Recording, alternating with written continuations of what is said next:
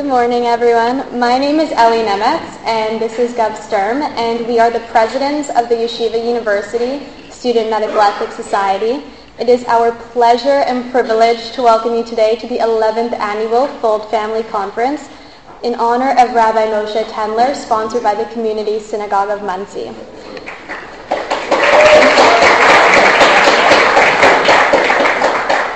Today's conference, Breaking Down the Firewall, bridges the foundations of Judaism with new advances in scientific technologies in medicine.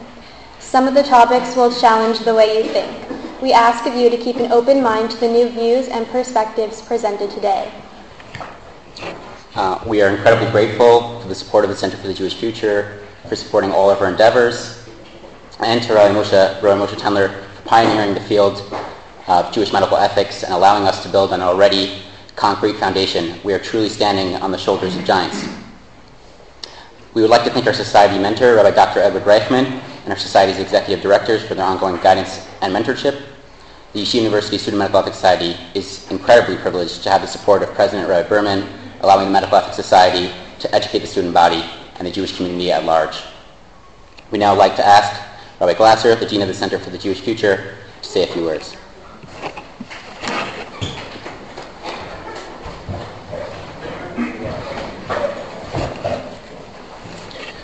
Ladies and gentlemen, welcome to the Yeshiva University Student Medical Ethics Society Annual Conference. It's so nice to see everyone here. Thank you so much for coming out on a snowy and cold morning. And we are sure that the warmth and the inspiration of today's program will certainly be overwhelming for all of us. It is a great privilege for Yeshiva University Center for the Jewish Future to play a mentoring role in the development of this conference and in the Student Medical Ethics Society in general. And I'd like to thank Rabbi Aryeh Charka and Menachem Lewin and Rob Shore, who have guided the students through the organization of this event, and to Mr. Paul Glasser, who was instrumental in working with the students to develop the sponsorship that made this event possible today. We also want to thank Dr. Reichman for his ongoing support and mentorship for the Medical Ethics Society as well. But today's conference is really about the creativity and the ambition and the aspirations of our incredible Yeshiva University students. Where else can Jewish students walk the halls of their university and encounter on an informal and on a classroom basis the pioneers and the cutting-edge experts in the field of medical ethics? This conference, its depth, its professionalism, its reach, reveal the unlimited capacity of the Medical Ethics Society students as our leaders of the next generation. This coming semester will be exactly 20 years since I personally walked into Rabbi Dr. Moshe Tendler's course on medical ethics. And I remember very vividly sitting in his class as Rabbi Tendler was sharing newspaper articles about a complex ethical question that arose relating to conjoined twins. And I remember sitting in the course feeling like we are in the presence of the ethicist, the doctor, and the posek, who was instrumental in guiding the resolution of this question. And it made such a profound impression on me and on all of the other students, this incredible combination of scholarship, of talent, of conviction, of principles, and the ability to navigate the challenges of the day with such a sense of insight and the ability to emerge with ultimately a pathway forward. This worldliness is balanced with profound conviction. It's the imprint that Rabbi Tendler leaves on his countless students, and especially on those who have entered the field of medicine and in the rabbinate. I'd like to thank this morning Dr. Marty Gewartz from the Community Synagogue of Monsey for his instrumental role in bringing together the celebration of Rabbi Tendler's contributions to the broader world and the Student Medical Ethics Society as an opportunity to recognize Rabbi Dr. Tendler's achievements in a manner that continues to inspire our students to perpetuate his work in confronting the challenges of medical innovation within the framework of halakhic observance and of Jewish values. Today's conference is part of a very special year here at Yeshiva University. Only a few months ago, Rabbi Dr. Ari Berman was invested as Yeshiva University's 5th president.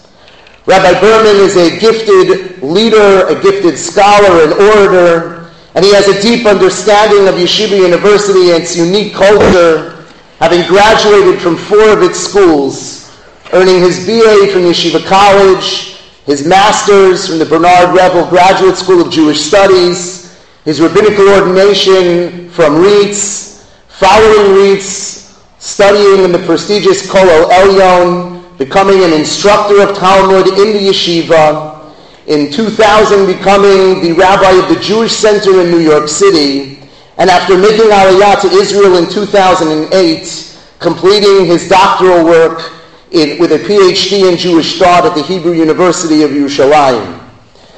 Rabbi Berman's vision for Yeshiva University and for our community is so focused on the world of tomorrow, on the challenges and the opportunities that it will bring to our students and to our community. And that vision is proudly manifest in the extraordinary work of our students in formulating and organizing today's conference.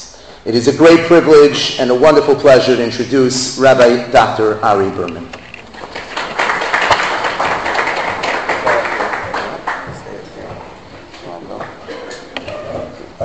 Stop moving like this.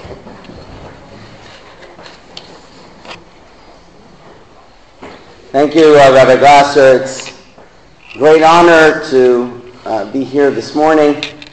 And I thank all of the organizers, the students, and professors for arranging this stellar and important event in our university system.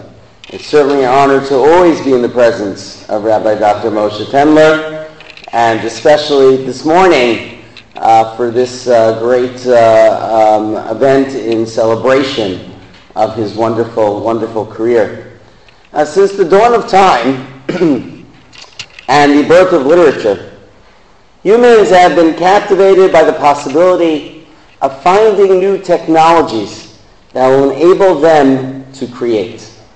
Often these efforts are seen as running counter to the will of God, for man is exceeding his natural limitations and becoming too God-like.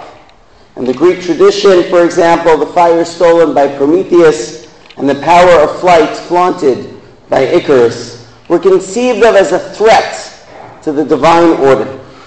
A fascinating counter-tradition, however, may be found in the Babylonian Talmud. In Masechet Sanhedrin, the Talmud relates, Amar Rava, Iba'u tzadiki ba'u alma. If the righteous want, they are able to create a world. The Gemara continues with a fascinating story. Rava Baragavra. Rava created a man. Shadra l'kamei de Reb Zera. He sent the man before Reb Zera. Habikam ishtai ba'adei v'lo habikam ahadolei. Reb Zera started asking the man questions, and the man couldn't answer him. The man seemingly was mute. Amalei mincha ve'at hadar la'afraich. You were created just by man. Go return to dust. So Rava, first of all, identifies very interestingly that it's the tzaddikim, it's the righteous, that are able to create new worlds. And then also interestingly, the section continues with a peculiar story of Rava's creation not being able to answer Reb Zera and then being sent and discarded to return to dust. What is the message of this passage in the Gemara? Perhaps the Gemara is teaching us that human creation is not a threat to the divine if it is done correctly. In this case, it's the very stewards of Jewish tradition, the sages themselves, who are entrusted with the godlike capacity to create new life. For it is these sages who are best prepared to develop and maintain a morally mature perspective on the human-God relationship. Rava's creation, while great, is recognized by Reb Zera as paling in comparison to the real thing, and as such, it can be easily discarded. It is the sages who place their acts of creation in a larger theological and moral framework, understanding both their own capacities as well as their own limitations, who are said to be given this power to create. We are living in a remarkable time. Human innovation is proceeding at a remarkable pace, thereby enlarging by leaps and bounds our capacity to help others and improve lives across the globe. Today's conference discussing the technological frontiers in the health fields, from the CRISPR gene editing to augmenting neuroenhancers, implicates technologies that may even blur the line between improving human life and creating it. Should we regard such advances with suspicion? Do such technologies deify us? Do they turn human beings into gods? Yeshiva University, in the grand tradition of Rabban Reb Zera, represents a unique opportunity to both celebrate these new technologies and contextualize them. Standing at the nexus between heritage and pioneering, Yeshiva University is best prepared to appreciate that human innovation is a glorious gift from God, while simultaneously recognizing that it doesn't turn us into God. This conference is a great expression of Yeshiva University and what we stand for. We bring our 3,000-year-old tradition into the world of tomorrow. The field of medicine is changing quickly along with the new technologies and advances in science, and we must place these developments within the context of our values in order for us to best know how to incorporate them into our lives. This conference, as we said, is in honor of the person who for the last century best exemplifies the dual values of tradition and innovation. Rabbi Dr. Moshe Temler has all his life brought the wisdom of our tradition to bear on the science of our day. As someone who models both sides of this coin, a first-rate Talmud Chacham and a stellar scientist, he has been a teacher and role model for generations of students. It is very fitting that this conference is in his honor, and we wish him arichat yamim, so that his students can continue to learn from him for many years to come. Thank you all for participating. I very much look forward to an enriching and fruitful discussion.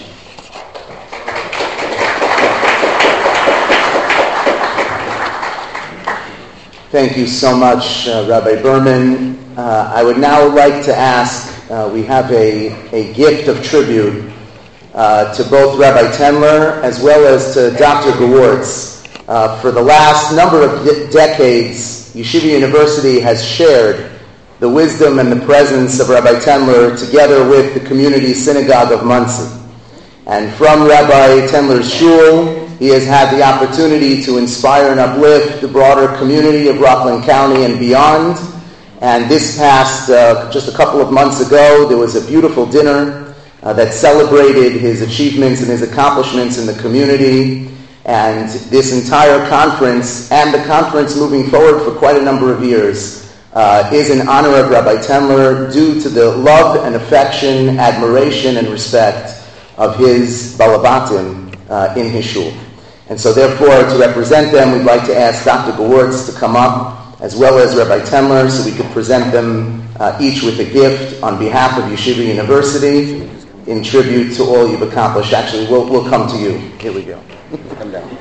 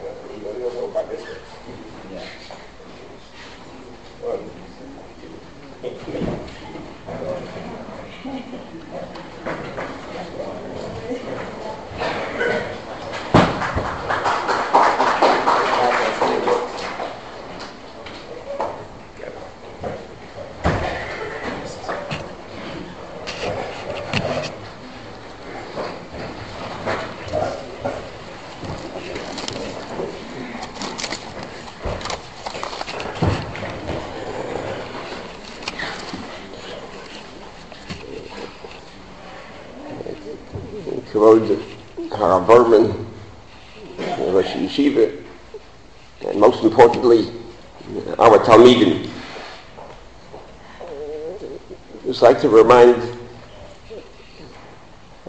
Rav Berman that man can create a man, but they can't count him to a million. Kedusha comes only from Am Yisrael.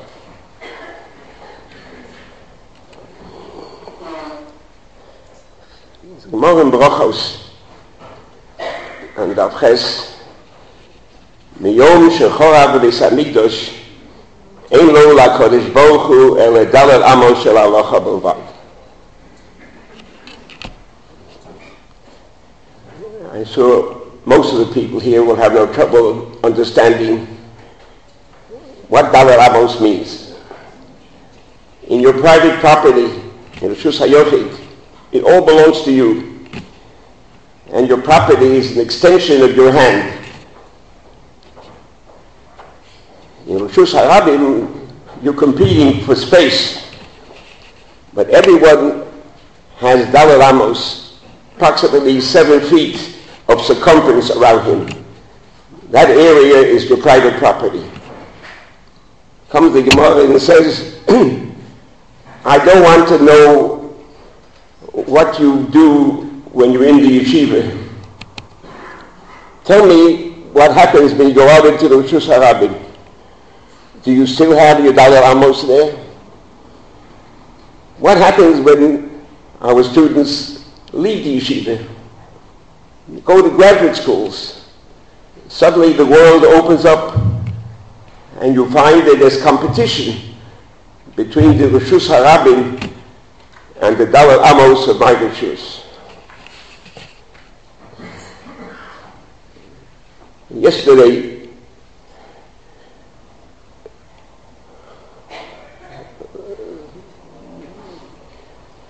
actually not yesterday yet, but it's this week,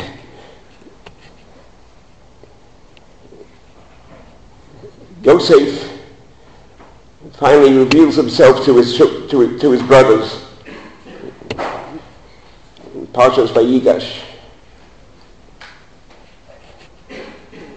They come back to tell Yaakov, oh, Yosef Chai. Yosef is still alive. He can't believe them. They lied to Yaakov once before when they made up this story about Yosef being attacked by a wild animal, therefore he did not return. Then Vayares HaGolos, he saw the wagons that Yosef sent, and that convinced him that Yosef was alive.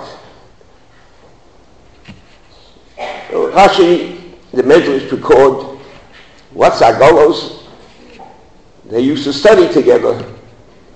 And he sent as a message to Yaakov, I remember the last thing we studied together. We studied the halachos of Eglah Rufa, of how the town has to behave when near that town a murdered individual was found. It's interesting, and I think this will be a bit of a chidush, a novelty for many people here. On Medrash Rabbah, there's a Rashi, scattered very few times as Rashi comment on the Medrash Rabbah. On this Agolos, the Medrash Rabbah says, Agolos, not Eglah Rufa, a story about a murdered man, Vayares Agolos, Agolos Shel Mishkan. The Mishkan was built and then taken down many times. They had to have wagons, and the Nesiim contributed the wagons. 6 wagons. Wagons were big wagons. They had a halachic rule of Reshus HaYochid, a private property. The desert in which they stood was public property. And the Gemara in Shabbos teaches us, how do we know that it's forbidden on Shabbos to carry from a private domain to a public domain and vice versa? because of the agolos of the Mishkan, because the agolos were Reshus HaYochid, were private property, and they lifted up the boards of the Mishkan to the wagon, and from the wagon as Reshus HaYochid to Reshus HaRabim, Reshus HaRabim to Reshus HaYochid. I believe that's what Rashi says, Vayares HaGolos, the Agolos Shel Mishkan. Yosef sent a message to his father Yaakov. I know the difference between Reshus HaYochid and Reshus HaRabim. My Reshus HaYochid remained sacrosanct. The Reshus HaRabim was in the house of Paro, was in a country called Egypt, the Amar country. But my Reshus HaYochid was the house of Yaakov. That remained.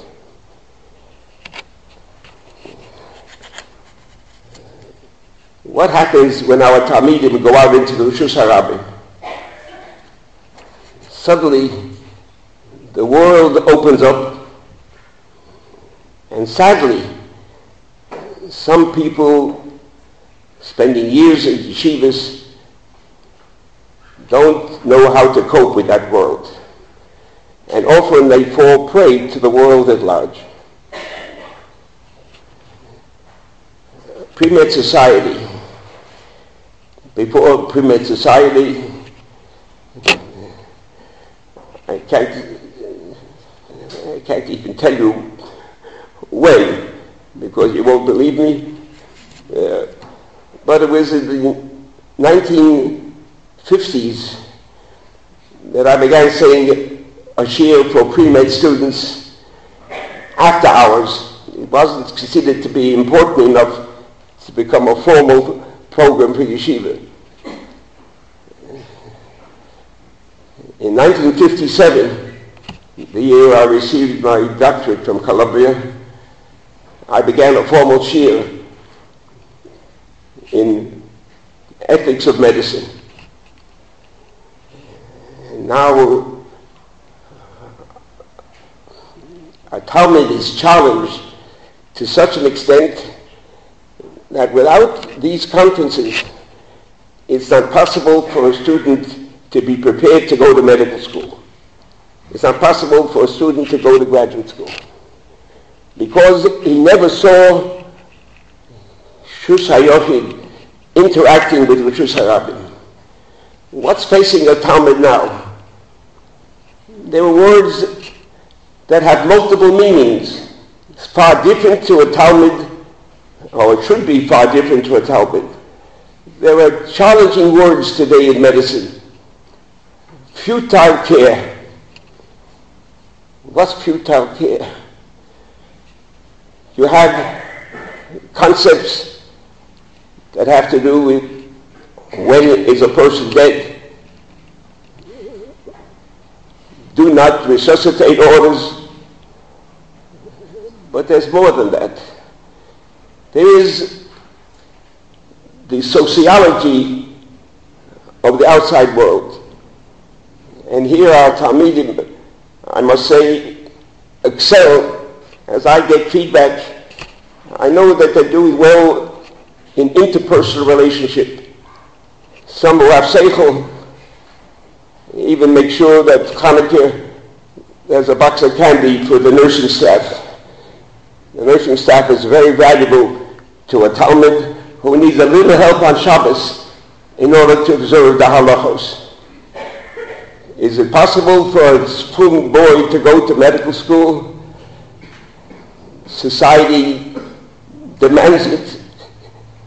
It's critical for society to be able to see a little peek into our Reshus HaYochid, how a Talmud behaves.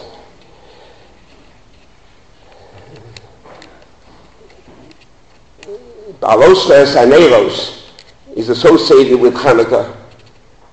Balosas Aneros, there's a wonderful quote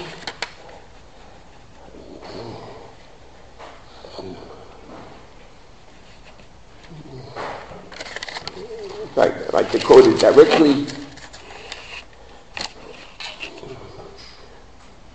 The Nitziv, the Hamed Dovo that many of you people study, says as follows: Kadosh Baruch Hu said to light the 7 candles right, you should know, he says, that they represent Sheva Chachmos. They represent all of human knowledge.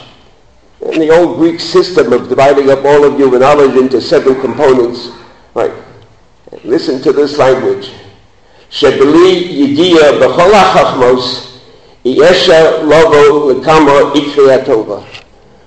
Without knowing the outside world, knowing all of wisdom, you can't know Tova.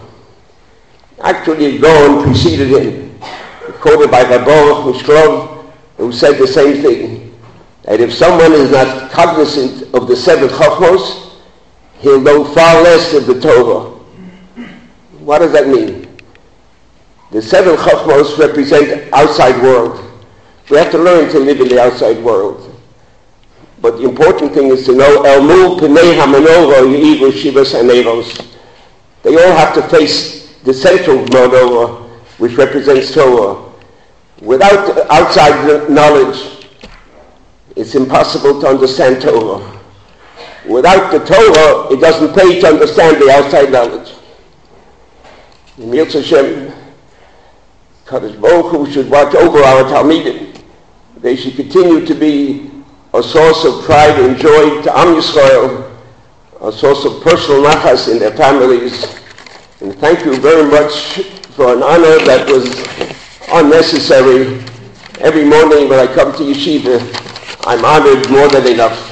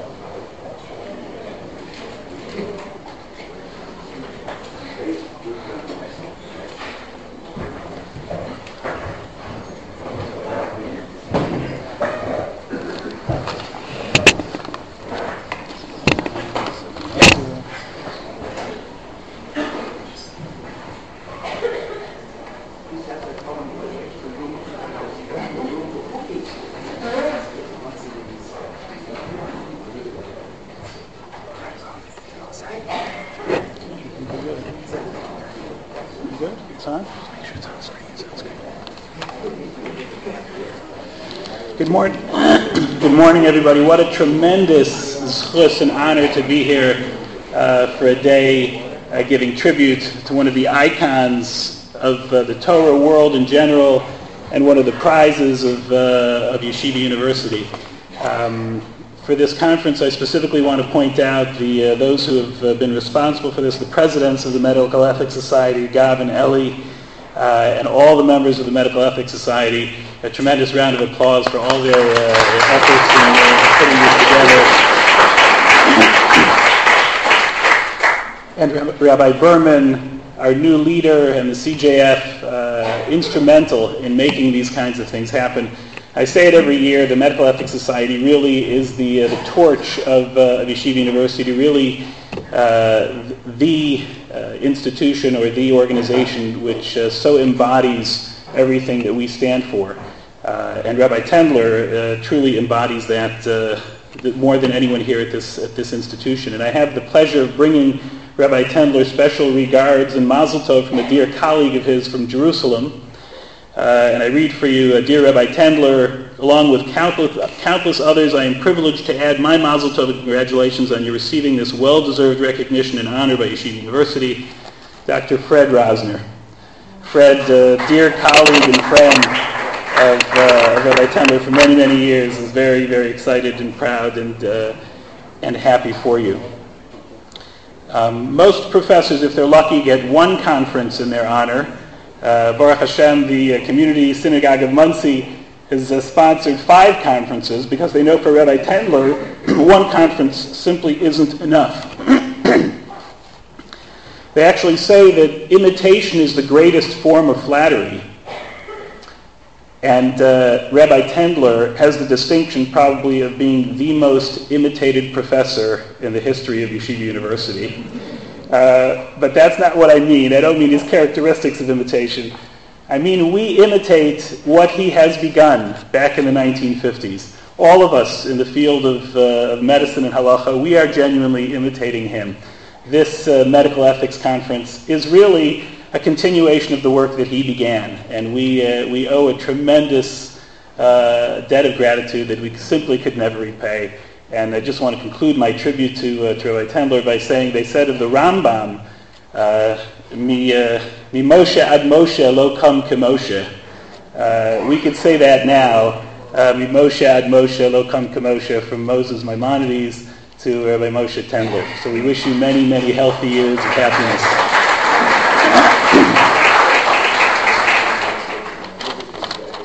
I wanted to suggest, and I'm glad Rabbi Berman is here as well, a new logo for Yeshiva University, which I have up on the screen for you. Especially in light of Rabbi Tendler's presence. I think it so embodies everything we have to talk about, everything we have to say at these kinds of conferences. And the slogan would be, Torah is part of our DNA, and DNA, or the study of Mada, is part of our Torah. So I submit that for your consideration, and I look forward to discussing it further. I do confess, by the way, this my session is specifically related to the tribute to Rabbi Tendler. It's about longevity, and our objective is really purely selfish. We want to give Rabbi Tendler a longevity gene, so he, Mitzvah Hashem, will be with us for many, many healthy, happy years to come. I just want to really set the stage, give a little bit of Jewish and halachic context to an extraordinary speaker we are about to hear, who's on the cutting edge of research into the world of longevity. I begin with this cartoon, which has a doctor speaking to a patient and says, I am writing you a prescription. Do you want a longer life with less quality, or vice versa? And that really is one of the questions we need to address. But what I'd like to do is just to share with you what the Jewish sources have to say about the world of longevity. Now, the Torah even tells us the secret to longevity. It gives us two mitzvahs that we can perform. The mitzvah of kibbud av v'em, honoring our father and mother, and the mitzvah of shiluach hakein, sending off the bird before we take the chicks.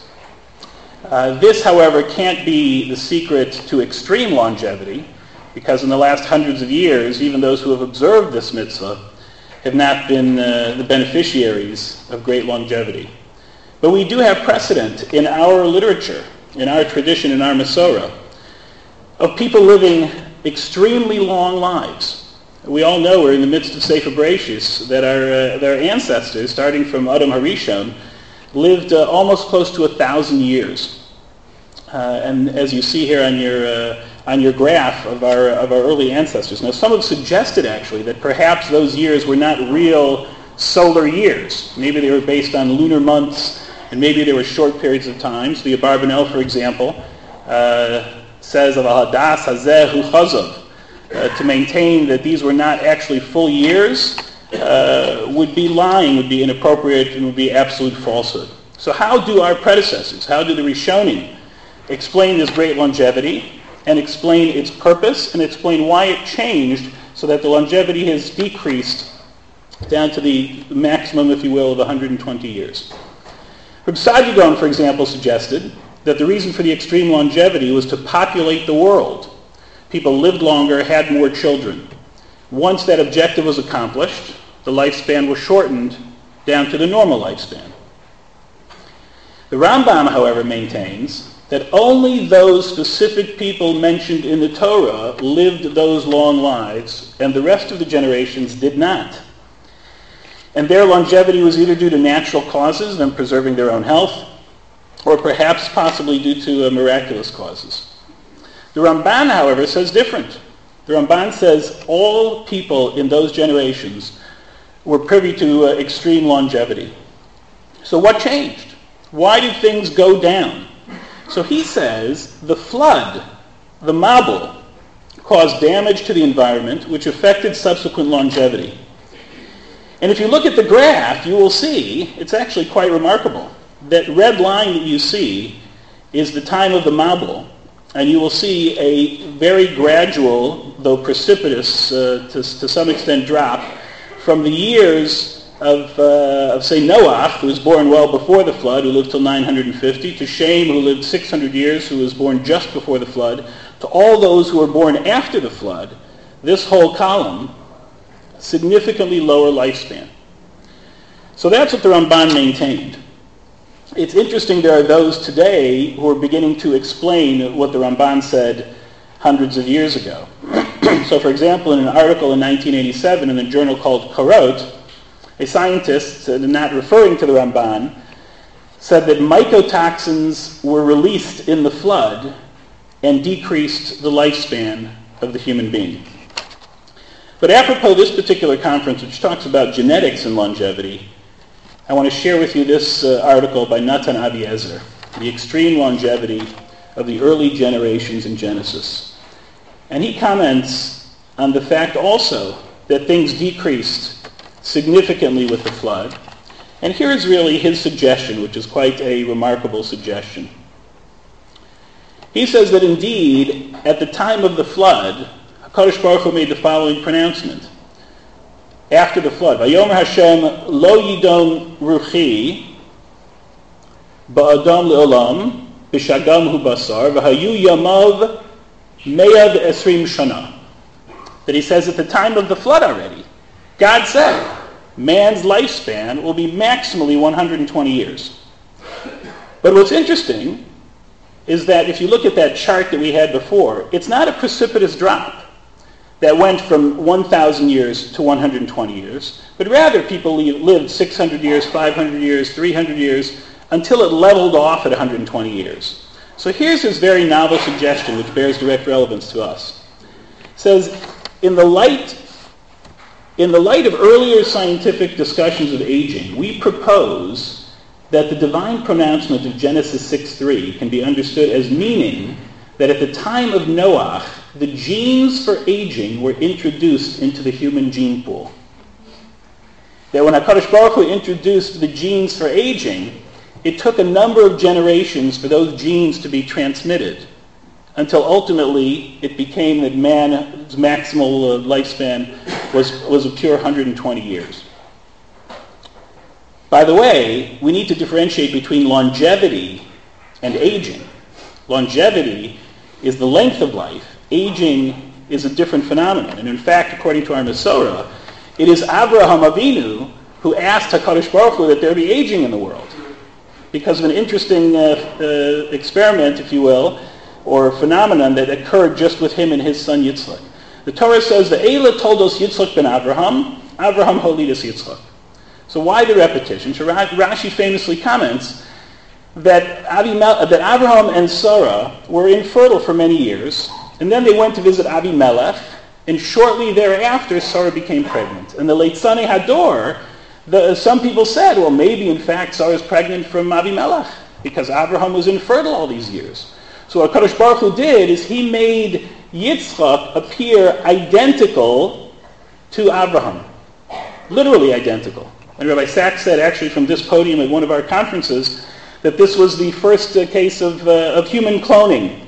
That HaKadosh Baruch Hu had an experiment of human cloning. But Abraham wasn't so excited about this experiment. Why so? Because when people would come to visit him at home and want to do business with him, they'd start talking business with Yitzchak.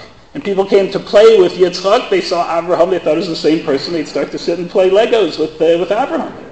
So the experiment didn't work out so well. So Abraham Avinu actually petitioned HaKadosh Baruch Hu, and you have in your handout here in the Gemara in Sanhedrin, and he says, Ad Abraham lo hayazikna. Called the Chazi la Abraham Amar HaYitzchak, etc., etc. So he actually requested from HaKadosh Baruch Hu that he introduce the concept of aging, that there not only be, there's a difference obviously in their longevities, but the aging concept, that people would actually age and differentiate between someone younger and someone older, was introduced from the times of Abraham. Is longevity always desired? So here I share with you two brief sources. The Yalkut Shimoni says, there was a woman who became very, very old. And she went to Rabbi Yossi ibn Chalafta. And she says, I'm living too long. I do not want to live anymore. So he said to her, to what do you attribute your longevity? She said, I go to shul every single day, and I never have missed davening in my life. So he said, absent yourself from shul for 3 days. And so she did, and she died on the 3rd day. By the way, this is a source quoted very often by Rabbi Tendler in discussions about the end of life. And the same is true and is reflected in this source about the city of Luz. Luz was a very famous city that, because of the schus that the people in the city of Luz made the tcheles for the tzitzis, the people in the city of Luz never died. They had extreme longevity. So what happened? So the Gemara says of those people that Malach HaMavis wasn't even sholet on them. So what did they do? How did they end their lives? Zakenim shebabiz man shedatam katzeh alehem yotzim chutz lachoma v'hein mesim.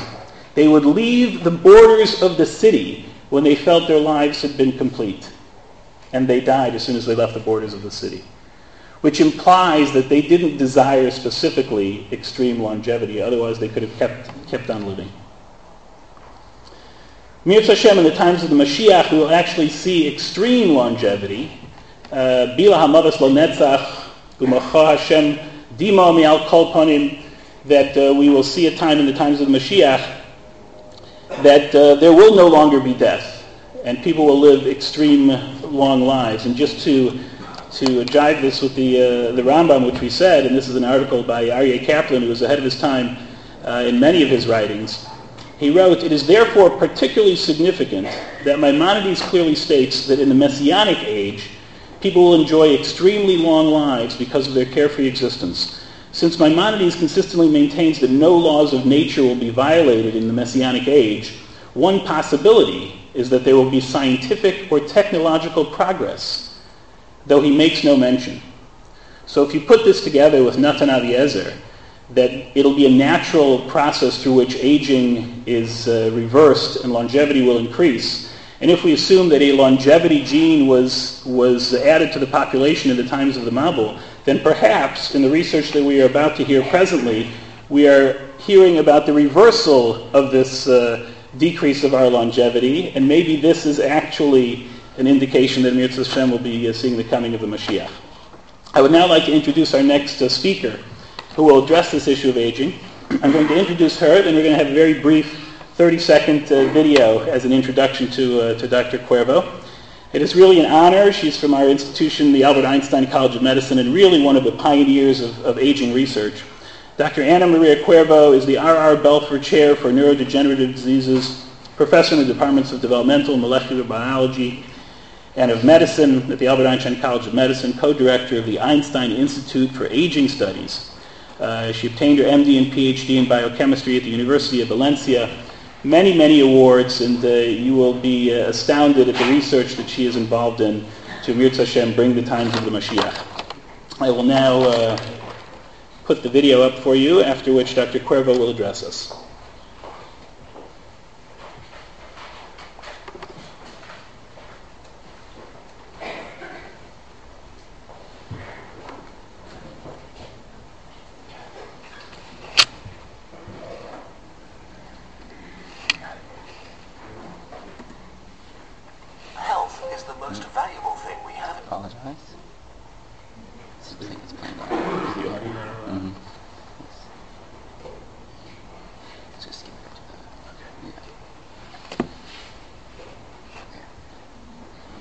I guess we'll just start with Dr. Cuervo's speech. Yeah, thank you.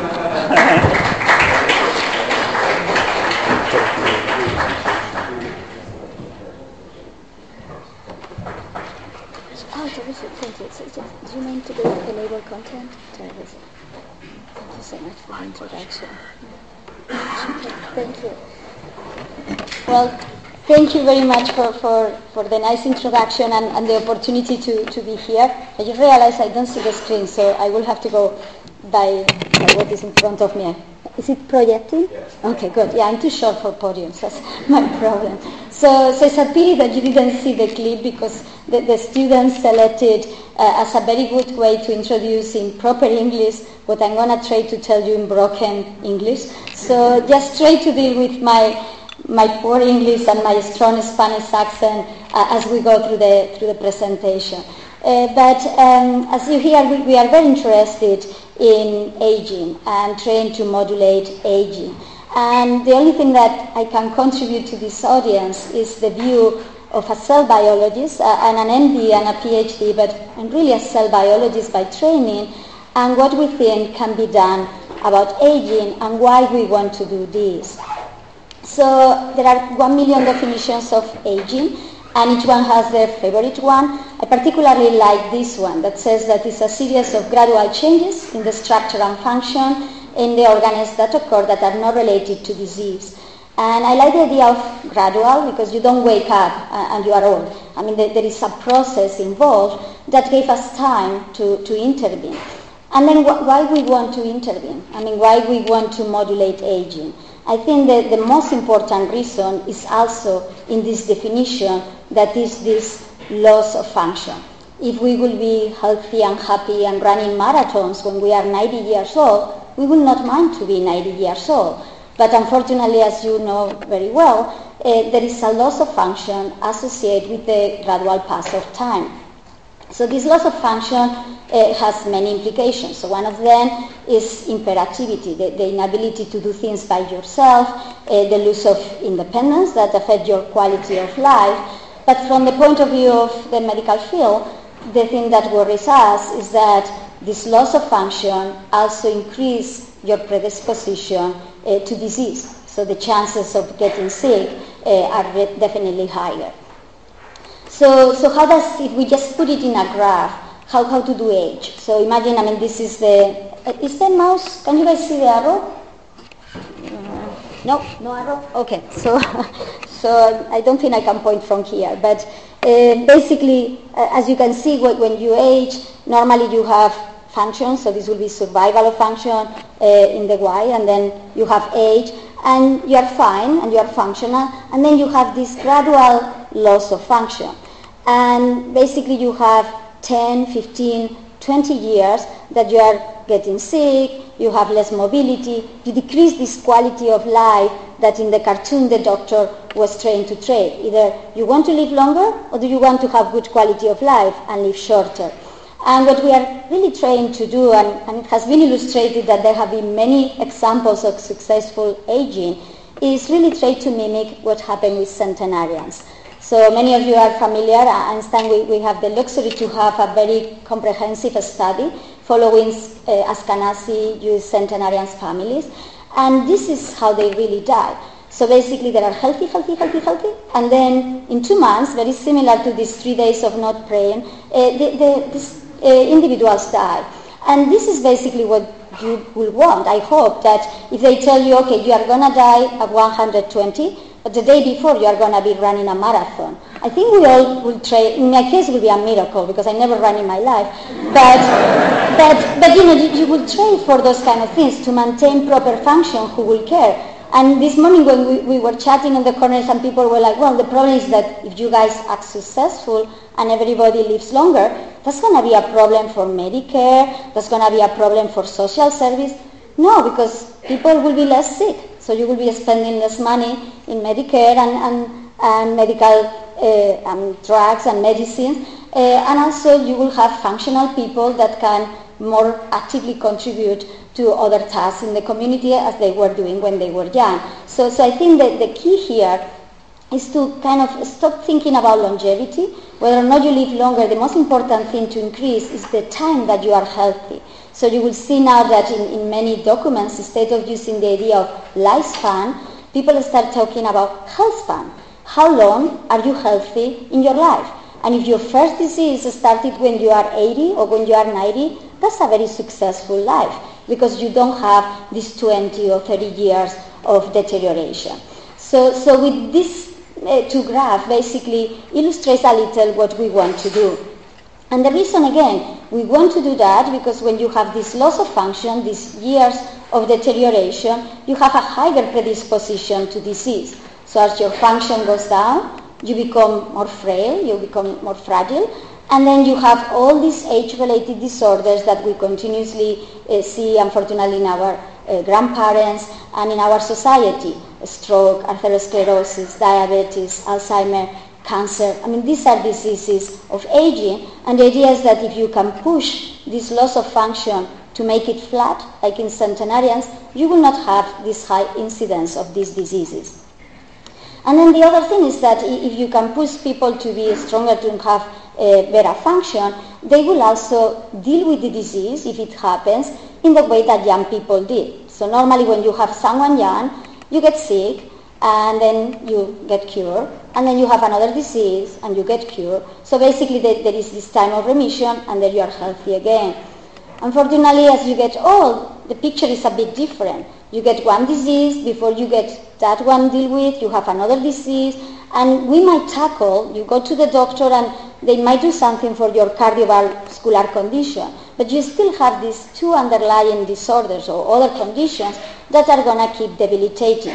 So the idea is that I think, or the medical community, what we think is that maybe we should approach this different. Rather than going after every disease and then they will be the next one, maybe if we just intervene in aging, if we intervene in this deterioration of function that is associated with aging, we will not have to treat every disease at a time. You will have the kind of response that you have in young people, that the remission, the whole process is way faster. So this idea, of course, I'm not putting it forward as something that I came up, I'm not so smart, but it has become something that we talk a lot in the biomedical community interested in aging research. And actually there is this term that was coined, that is this term of geroscience. And the idea behind, and you don't need to read all that, is that there is a clear relationship between aging and age-related disorders. And aging is the most important risk factor in all those disorders. And I think, for example, if you ask the population, you think about cancer. Normally, if you ask in the street, what is the highest risk of cancer?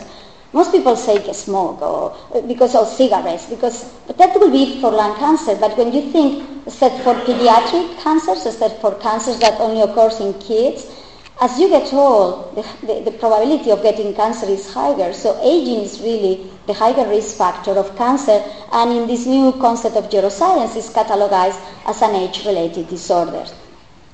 So again, the idea is to really do any kind of research or biomedical interventions that can help us to change for this very flat, this slope in which you have this deterioration for years to this more centenarian-like form.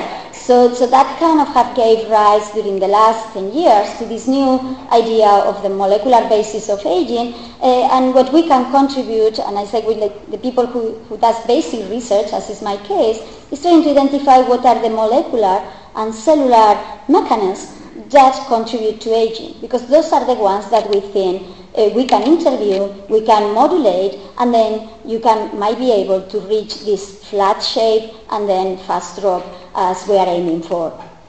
So this idea, as I say, is not new, but there has been, it has helped to conceptualize it in some clear ideas of what contributes to aging. I'm talking about cellular and molecular processes, and that sounds like very abstract. So interestingly enough, 4 years ago, in both parts of the Atlantic, there was this interest in trying to define a little better what are the molecular changes, what are the cellular processes that we should tackle to really affect aging. And of course, everybody is passionate about their own research, and you can come out with 200 different processes. But there was people that got together, so in the case of the European part, they came up with this very colorful graph that corresponds to 9 pillars of aging, 9 cellular processes that contribute to aging. In the American part, when we got together, I think we were into the crisis, so instead of 9, we came up with 7. And I think that there is no difference in whether there are 9, there are 7, there are going to be probably 20. But having this conceptual frame, having the idea that there are several things that you can intervene and can modulate the process of aging is giving us already a way to work and focus our research and our medical practice trying to act on those ones.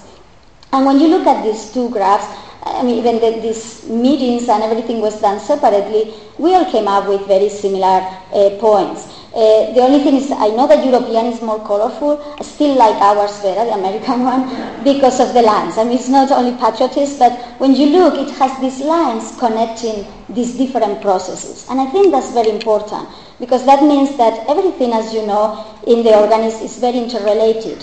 So the beauty is that if you affect or you have a positive impact if one of them, you might have beneficial impact in all the others. So the effect, the result that you get is going to be exponential when you are only acting in a couple of them. Basically, we don't have to cure every single thing. We don't have to fix each of these processes because they are interconnected enough that if one works better, it's going to have a positive impact in the others. And then just to give you a feeling of what are we thinking, and again, I mean, this might be more technical, but just so you get an idea of the kind of cellular processes that we are interested, that I imagine that in a couple of years they will be different ones. So for example, stem cells. So everybody's familiar that we all have stem cells because when you get damage in any of your organs, for example in your muscle, your stem cells are going to repair it. So basically you have the potential of regeneration and repair inside your body. And it's very clear that as you get old, you have less ability because your stem cells are not so well preserved and they don't function so well. You also have the other markers, for example, epigenetics or genetics. So these are modifications in your genes that are associated with higher risk of factors for particular diseases and also related or not with longevity. And I will give you some examples. You also have processes like metabolism. So the European part divided into nutrient sensing and mitochondria, that is the center of energy in your cells. We just talk about metabolism in general. And this goes in what my father always said, you are what you eat. So I think this is part of it. I mean, nutrition is so important in our life that it has a big impact also in the rate that we age. And these are, as you can already know, that these are not new concepts, but at least you have now cellular processes or organism process that you can follow. For example, damage. I think many people is familiar with the concept that as you accumulate damage, probably you are going to have higher chances of mutation and deterioration of your DNA, or you are going to have higher chances of disease associated to particular damage. So of all these processes, I'm going to be telling you about the one that probably sounds less appealing. You are like, why is this woman talking about this? That is called proteostasis. So proteostasis is a process that was defined as something important for aging in both parts of the Atlantic, and that I happen to be working in.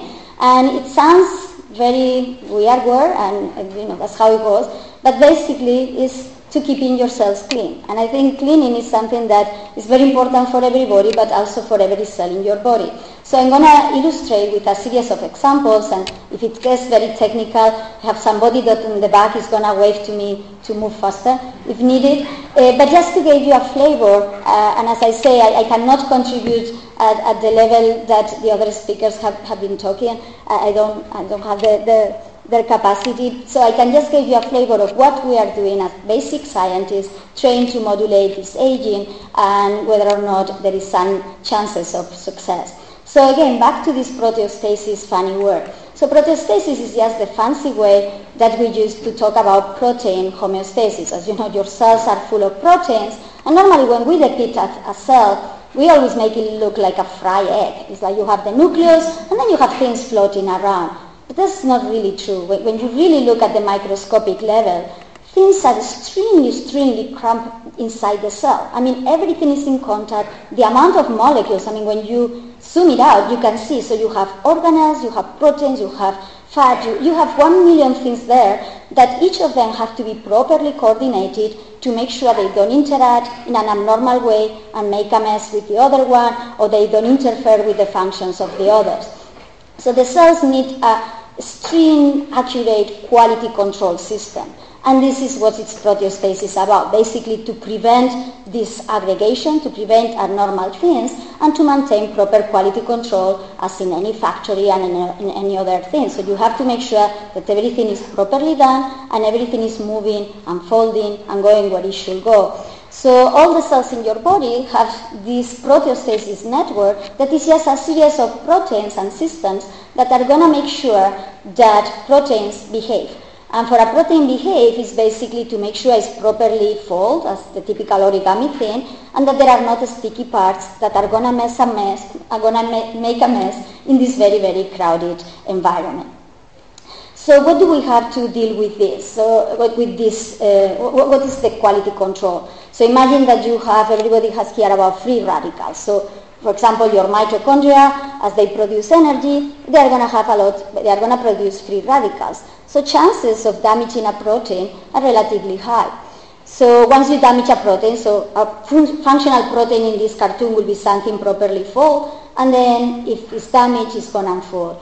And the problem with this unfolding is that it's going to present these very sticky areas, these red areas, that are going to make proteins to get together one to each other. So how does the cell deal with that? So you have chaperones, and basically what they are going to do is train to fold the protein. So if you can fold it, that's the end of the problem. Or if you cannot fold it, you send it to degradation. And that's where you have the proteolytic systems. So these chaperones and proteolytic systems are in place and function in every cell in your body, when you are young and when you are healthy. However, as you get old, it turns out that the chaperones sometimes get distracted, they don't function so well, and sometimes the proteolytic systems, the things that have to remove these garbage containers, cannot really remove all these proteins, and they start accumulating. So then you end with these aggregates, and then you have all these chaperones and all these components. And again, this is sounding just like, what is this woman going with all this aggregation? What does it have to do with disease? So it has to do with disease because many of the diseases that we consider of aging have as a basis problems with this protein aggregation, and you are going to recognize the names. And for example, Alzheimer's disease, Parkinson's disease, Huntington. These are diseases of the brain in which a protein fails to properly fold, and it's going to start accumulating, and it's like having little stones in your brain inside your neurons. The same thing for other diseases. I don't want to get the idea that this is only related with the neck and above. When you look, there are forms of diabetes that are related with problems with handling insulin inside the cells, or muscle disorders, or problems with anemia. So there are many, many diseases, many more that you can think of, that are related with these problems in maintaining proper quality control. So the idea of our lab is really to try to understand how this cleaning happens. And basically, like in everything, the cells have many different ways. The same thing that you have at home, that you have the brooms, you have the vacuum. So the cells have also many different systems, and our labs are interested in looking at those systems and trying to modulate them. So I'm going to give you an example to make it more scientific. So for example, if you have an unfolded protein and you have to destroy it, you can put it to this kind of food processor. It's called the proteasome, so the protein goes from the top, chop, chop, chop, and then you just get it in pieces. Or you have a whole organelle that many of you remember from your biology classes that people used to call the garbage container, these lysosomes, that are going to be able to take all these aggregates and all these organelles that don't function and continuously eliminate it. And this process is what is known as autophagy. That is the idea of eating yourself, but only eating the bad things to just break them down, eliminate them from the cell, and then obtain energy. So the research that we're doing in the lab is really focused in this autophagy. And we just have the same thing that people from the other parts of these 9 processes of aging. So we just have 3 very basic questions. First, we want to know why autophagy. We show, when I was still young, we show that autophagy decreases as you get old. So now the question is why? I mean, we have to know why, what are the mechanisms, the molecular mechanisms that are responsible for that decrease. Then the second question is, like, should we even care? I mean, should you care that your autophagy doesn't work? And then if we really care, because it turns out to be important, the most important thing, can we fix it? Can we contribute to improve proteostasis out of this charge of processes of aging to have a positive impact in the other processes? So to know how it works, I'm just going to show you one very simple cartoon. So imagine that this is the protein that you want to eliminate. So normally, as I say, when the protein is unfolded, it exposes this sticky area. You have a chaperone that goes there. It's going to bring it to this garbage can, to this receptor, this LAMP2A. And then basically this is going to form a little hole to make it go inside, so then it can be chopped. So I made this cartoon to tell my father what I work in, and he was not impressed. 25 years for this, so it's a little more complex than this orange ball, but in a way it's simple. And we need to know each of these different components if we want to know why it doesn't work. So it happened that as simple as this model is, we found that this blue protein, this receptor that then makes a channel, actually decrease with age. So if you look, for example, you just have to trust me on this. This black band corresponds the amount that you have of this receptor when you are young. So this is in mouse, and at the bottom is in people. So when you are 25, you have tons of this receptor. You have tons of this blue band. As you see, when you reach 65, this is starting to go down. So of course, these are all just technical details, but we need to know how things work if we want to fix it. And this is basically what we have been doing, trying to understand why this pathway doesn't work. But then the other question is like, okay, I can be very passionate about this because I identify this receptor and I have a whole lab studying it. But should we care that autophagy or this process of cellular cleaning decreases with age? So the best way to convince ourselves is just take only that part of aging, only these problems with cleaning, put it in a young animal, and see how much of aging this reproduces, because this will tell us, okay, if you modify this system, how much of the process of aging can you find. So to do that is when we do genetics, and this is work from very talented student in the lab, Jamie Snyder, an MD PhD, that basically what she did, if you remember, this receptor, this channel is the one that decreases as you get old. So what she did is let's eliminate it in a young animal and see what happened. And of course she did it in liver, so we have the possibility to then study what happened in each of the organs of your body. That becomes important for the relation to disease. So she did the liver one, and now we have a zoo. So we have specific for the brain, for the muscle, for the adipose. So we can study all these different organs. And I'm just going to show you one piece. For example, if we just take this cleaning system in the brain of the animals. So all the other things are fine. This is a young animal, no mutations, nothing. And we just took this cleaning system. And as you will see here, so in the top, you have a normal animal. When you grab it from the tail, spread the legs. This is like, please leave me on the floor. And this is the normal reaction.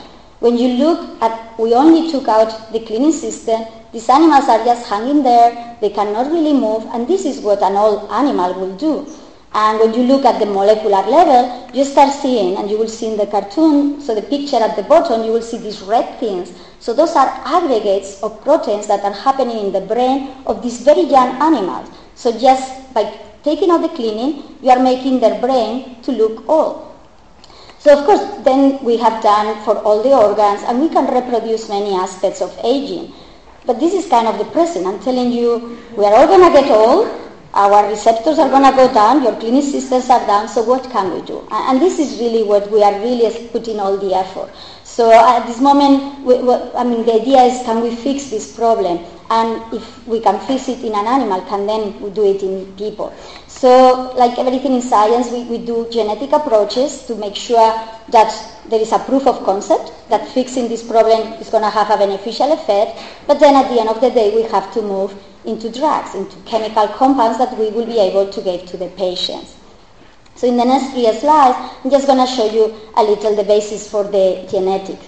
So the best thing that we have is that, as I say, our whole goal is to try to make people to look like centenarians. But at Einstein, thanks to Nir Barzilai and many others that have contributed to create this study, we have the luxury to have samples and individuals that are centenarians. So we can compare it wherever we are looking, it happens in centenarians. So for example, we were able to get cells from centenarians and then look at the levels of this receptor. And these are people from 65 years old, and these are centenarians. So the centenarians have better levels of this receptor.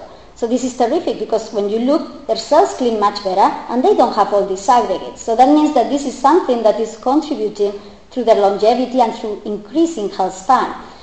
So that's terrific for the centenarians. But unfortunately, most of us, we cannot change our parents now, right? And if they are not centenarians, you are not going to have the good genes that centenarians will have.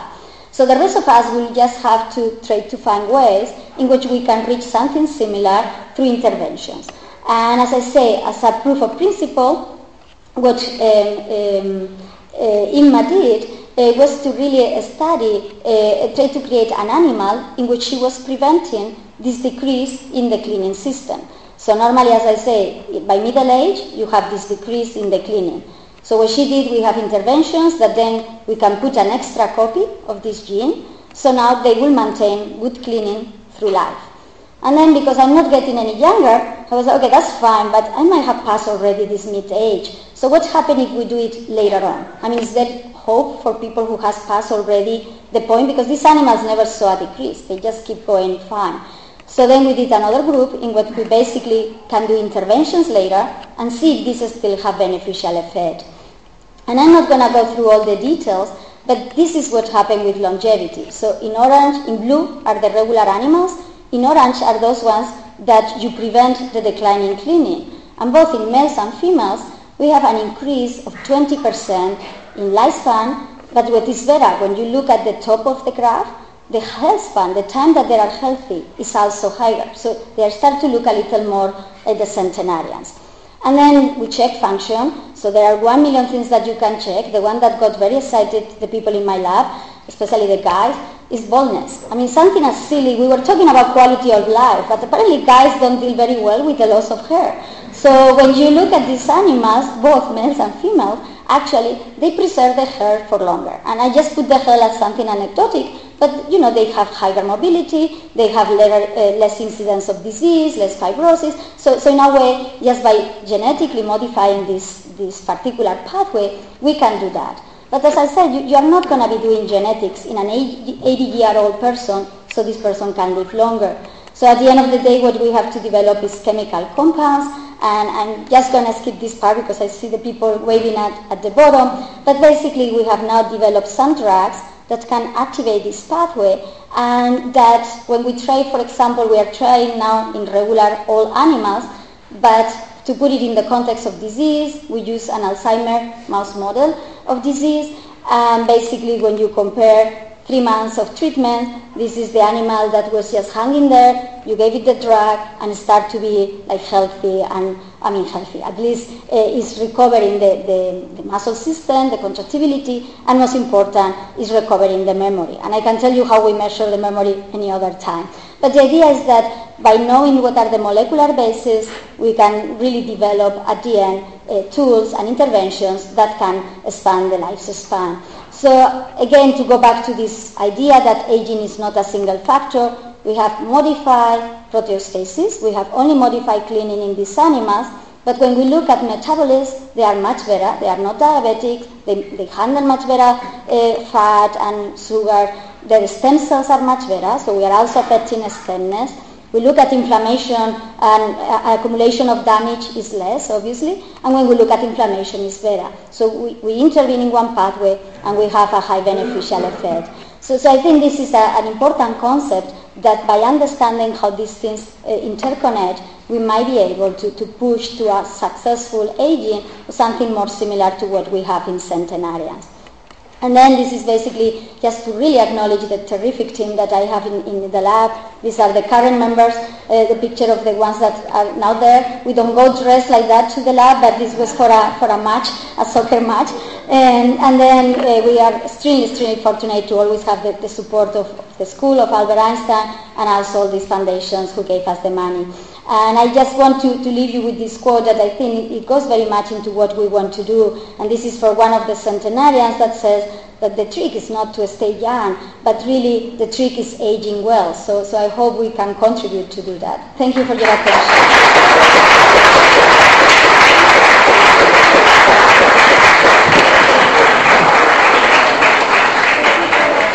Dr. Cuervo and to Dr. Richmond. Unfortunately, Dr. Richmond had to leave early, but we do have time for a few questions. If anyone has some questions for Dr. Cuervo, now's the time.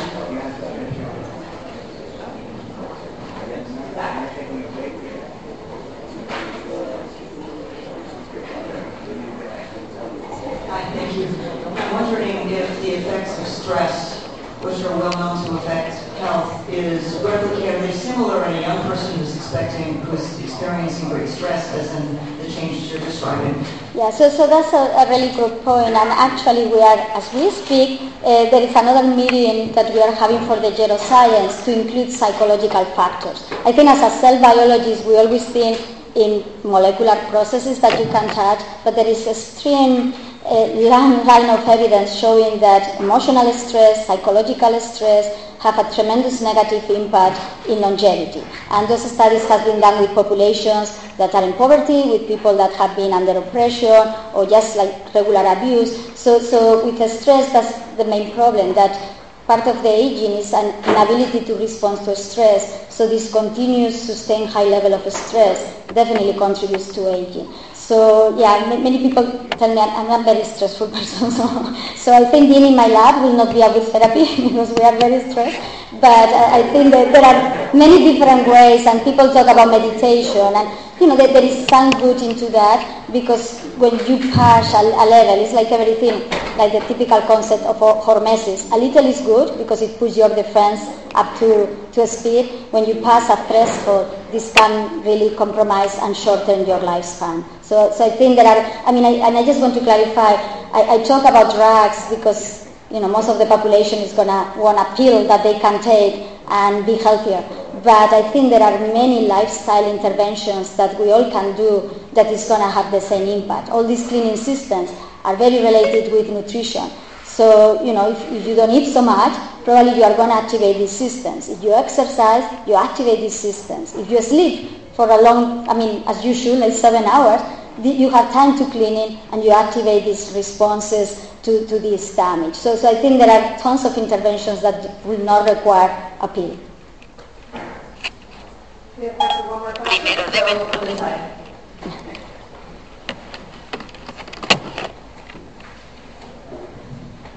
The biology is very elegant, but you didn't comment about environmental pollutants or other toxins. How does this interface with your model? Yeah, so actually we said with Ed when they were talking about the flood and how that the short span historically, and I think there are many aspects why the environment will affect. So for example, all this response to stress and response to damage, I was making it sound like, okay, you have the mitochondria, and because you have these nutrients, you are going to have free radicals. If you go to the beach and get exposed to UV, you're going to have the same kind of free radicals. So the environment is going to have a big impact. And then they were talking about the microbes that can be there. And something that is now, as you know, getting a lot of momentum is the microbiota, the bacteria that is in your body and that has to adapt the way that you are and contributes to what you are, basically. So I think that one is the environmental component that is also extremely important. In our case, we, as scientists, we always try to simplify. So our animals will be in a very controlled environment. But for example, Fernando Maciel, my husband, is challenging these animals now with different infectious agents or with radiation, and they seem, these guys that have better clinic, they seem to be more resilient, they respond better. So I think that this interaction with the environment might also get improved if you attack these molecular processes. Very good, please. He has half his hand. Thank you very much. Unfortunately, we have no time for questions on the panel, but thank you very much again, Dr. Sorrell.